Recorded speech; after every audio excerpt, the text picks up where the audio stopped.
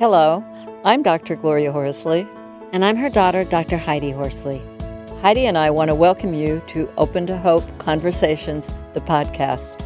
We believe that the greatest gift you can give yourself after a loss is hope, using this moment to connect with others who have not only survived but thrived. So let's get started.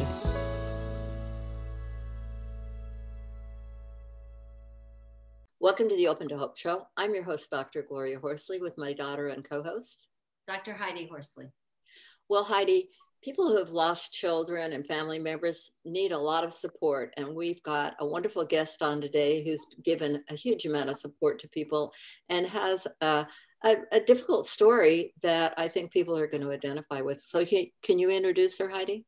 Sure, Mom. We're talking today about caring for yourself and your family after a death. And our guest is Valerie Samuels. Valerie is the mother of 5 surviving children.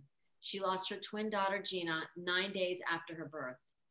As a support to children who have experienced the death of a twin, she has written the book, Always My Twin. Welcome to the show, Valerie. Hi, thank you. Thanks so much for having me. Valerie, it's so great to have you on today. And Heidi and I wanted to talk to you about your daughter who passed away. She passed away after 9 days. Did you know you were going to have twins? Yes, I did. I knew probably, in maybe the first semester. And I also knew that she might be born with some challenges. What I did not know was that what the severity of the challenges were. So we were really unprepared that she might not live. And that's what happened. She did not survive. So she lived for 9 days. Yes. They were born full term. She was born full term. She was intubated at birth and needed to remain on life support. So we just made a decision, after about 9 days, when we recognized things were not changing, and actually they were starting to get worse. We made a decision to put her fully in God's hands and have her removed. And she lived for 40 minutes after we had her removed. Wow. Yeah, she could not breathe on her own. Yeah. And it was 2 twin girls that you had? Yes. Yep. Her name was Gina, my daughter who passed away. Her surviving sister is Julia. And Julia's a college freshman now. Wow. Were you worried about Julia surviving as well, or just Gina? It was just Gina. Yes. We knew that Julia's health was fine, but they did watch her after she was born because they were surprised by the diagnosis. We didn't have a formal diagnosis till she was born. So they watched her for a couple of days in the NICU, but she's fine. Well, I was thinking it must have been really difficult to, I'm sure you were prepared for 2 babies to come home, right? Oh, yes, absolutely. And even with Gina, knowing that perhaps she might have some challenges, I was prepared to, we were going to do whatever it takes. I was already a stay-at-home mom, so I was prepared to stay home with her, and care for her. But yeah, her passing was definitely a shock and a surprise. We had no idea that the severity of her condition was as it was. So yeah, it was very, very difficult time. I think one of the things I remember the most is taking back one of the car seats. And that was hard. We had the house for a long time before we just recognized we had to take it back. So yeah, a lot of tough memories. What did people say? I think it was also a shock for many of them. Many did not know what to say. I mean, I didn't even know what to expect. So some of the comments that we received, or I received, sometimes were not very helpful. I had comments like, well, at least you have the other one, thinking that was very comforting. And at that time, it really wasn't. We always hear so often, well, at least you've got sisters, right, Heidi? Well, that's exactly what I was thinking when Valerie said that. One of the comments that I get, Valerie, you'll be able to identify with this. When people find out I had a brother die, they say, do you have any other brothers and sisters? And I say, yeah, I have 2 sisters. And they said, oh, good. Right. Like they replaced my brother or something. So it's, exactly. And twins is a special thing, it's a very unique situation. Yes, absolutely. And I also think that when people make statements like that, I did come to learn a little bit later that, understanding what they meant, even though I would in time, have to make a few corrections, like let them know what would be the right thing to say. But it really comforts the other person more to say something like that than it does for the bereaved person. You know, it kind of makes them feel good, or makes them feel like, okay, you know, I can handle saying that. And if they haven't been in your shoes or any of our shoes, they really have no idea of how, you know, how horrific these losses are. Well, and I'm thinking it must be bittersweet and really a little bit complicated. You've got a daughter that lived, the twin, and now you celebrate her birthday, etc., and the other daughter is not there. Right. So that's... It is very complicated, and it's been like that for the last 18 years. The severity of the grief has softened, but it is a very difficult day waking up, you know, even if it was a single loss, you know, but knowing that that child isn't there on their birthday. One thing that I find complicated is the fact that I still have to celebrate that birthday because of my surviving daughter. So I have to make sure, you know, celebrating her life. I'm truly happy for her and do all those emotions, but you do feel schizophrenic, feel like I have this whole other side that hasn't gone anywhere. You know, I will always miss her sister, and knowing that there should be, you know, two children, two girls here.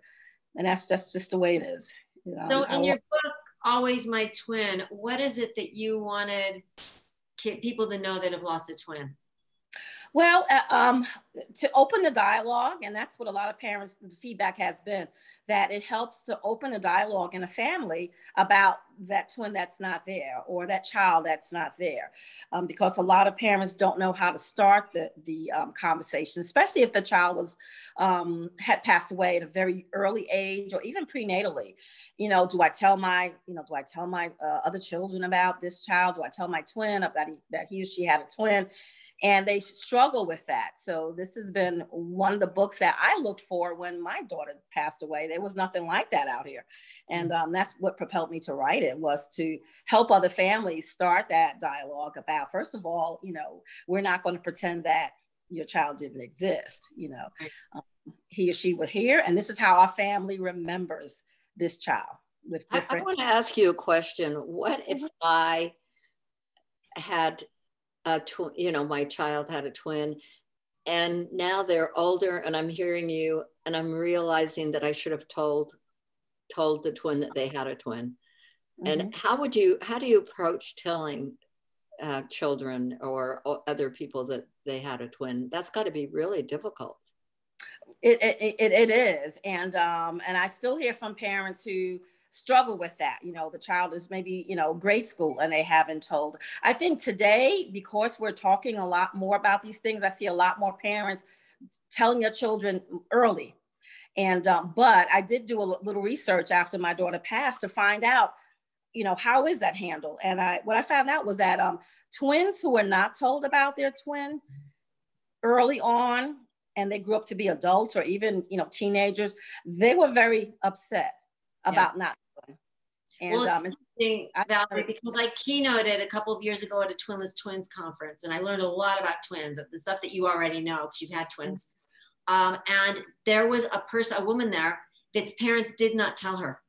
And when she was an adult, she found a birth certificate, which was her twins. And she was really angry. Yes. She said, Heidi, my entire life, I felt like a part of me was missing. Yes. Now I know why. I could never understand what was going on. Something was missing. That's right. That kind of gave her the full picture, and she resented the fact that her parents didn't tell her. Right. And sometimes parents don't, because they think they're protecting that child. They think because it's so painful that you want to spare your child that, or spare that twin.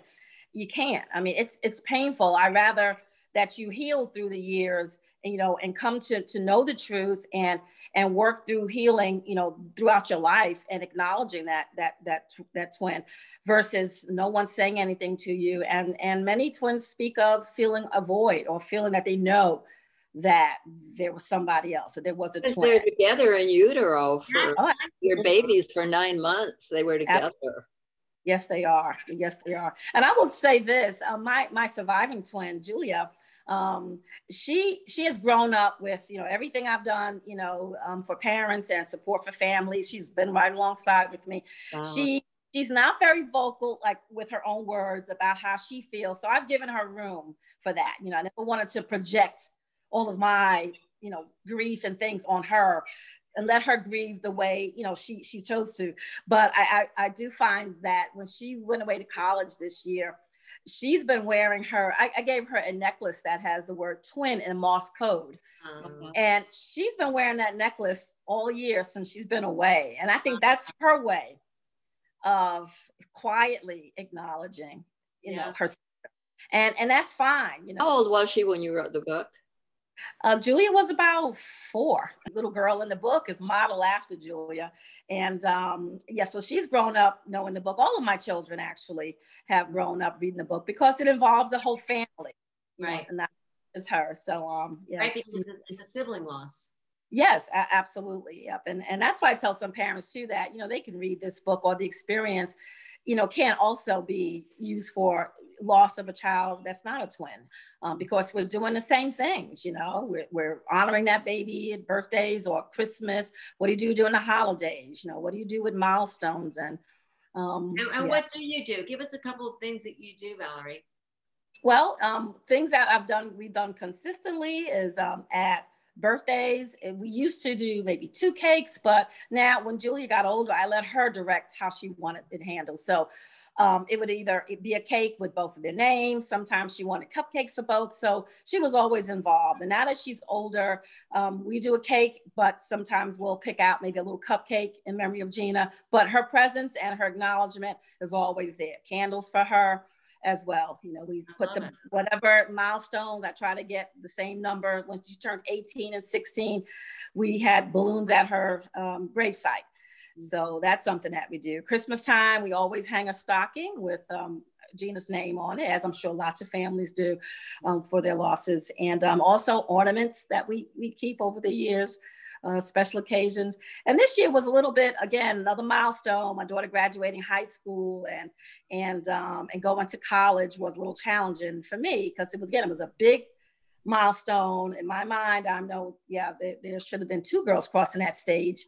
And so it was again, it was a little tough. And but I think talking about her, acknowledging, yes, that's how I feel, instead of stuffing it down, is very helpful. Is very, very healthy. Well, I love what you've done, and tell people how they can get your book. And also, I know you do some things online, and let people know how they can connect up with you. It's called Always My Twin. It's available on Amazon.com. It's also available at the publisher's site, which is Trafford.com. And some of the groups that I'm involved with online, a big one, especially if you've lost a twin, is called Parents of Twinless Twins. If you are a twinless twin adult, or even a young person, there's a group called Twinless Twins Incorporated, which is also very dynamic support groups for these unique losses. I also affiliate with a group that is called Compassionate Friends, and they're located internationally. And I attend the Charlotte, North Carolina group, and just try to advocate and share my experiences, especially, being on this road for 18 years with, newly bereaved parents, whether they've lost a twin or an older child or any age. There's a lot of common ground, in our losses, whether we've lost the multiple or not. Well, thank you so much for being on the show today. And thank you so much for what you've done for the world. You're just a light in the world, and it's fabulous. Thank you so much. Thank you, Valerie. And thank you for giving hope to those families that need it. Thank you. You're very welcome. And thanks everybody for joining us today. And Heidi and I always want to remind you that if you've lost hope, please lean on ours until you find your own, and God bless. I'm Dr. Heidi Horsley. You have been listening to Open to Hope, the podcast. You can follow Open to Hope on Facebook, Instagram, and Twitter. To learn more, visit us at opentohope.com and go to Apple Podcasts to subscribe. I'm Dr. Gloria Horsley. Join us again next week for another Open to Hope conversation, where we invite you to lean on our hope until you find your own.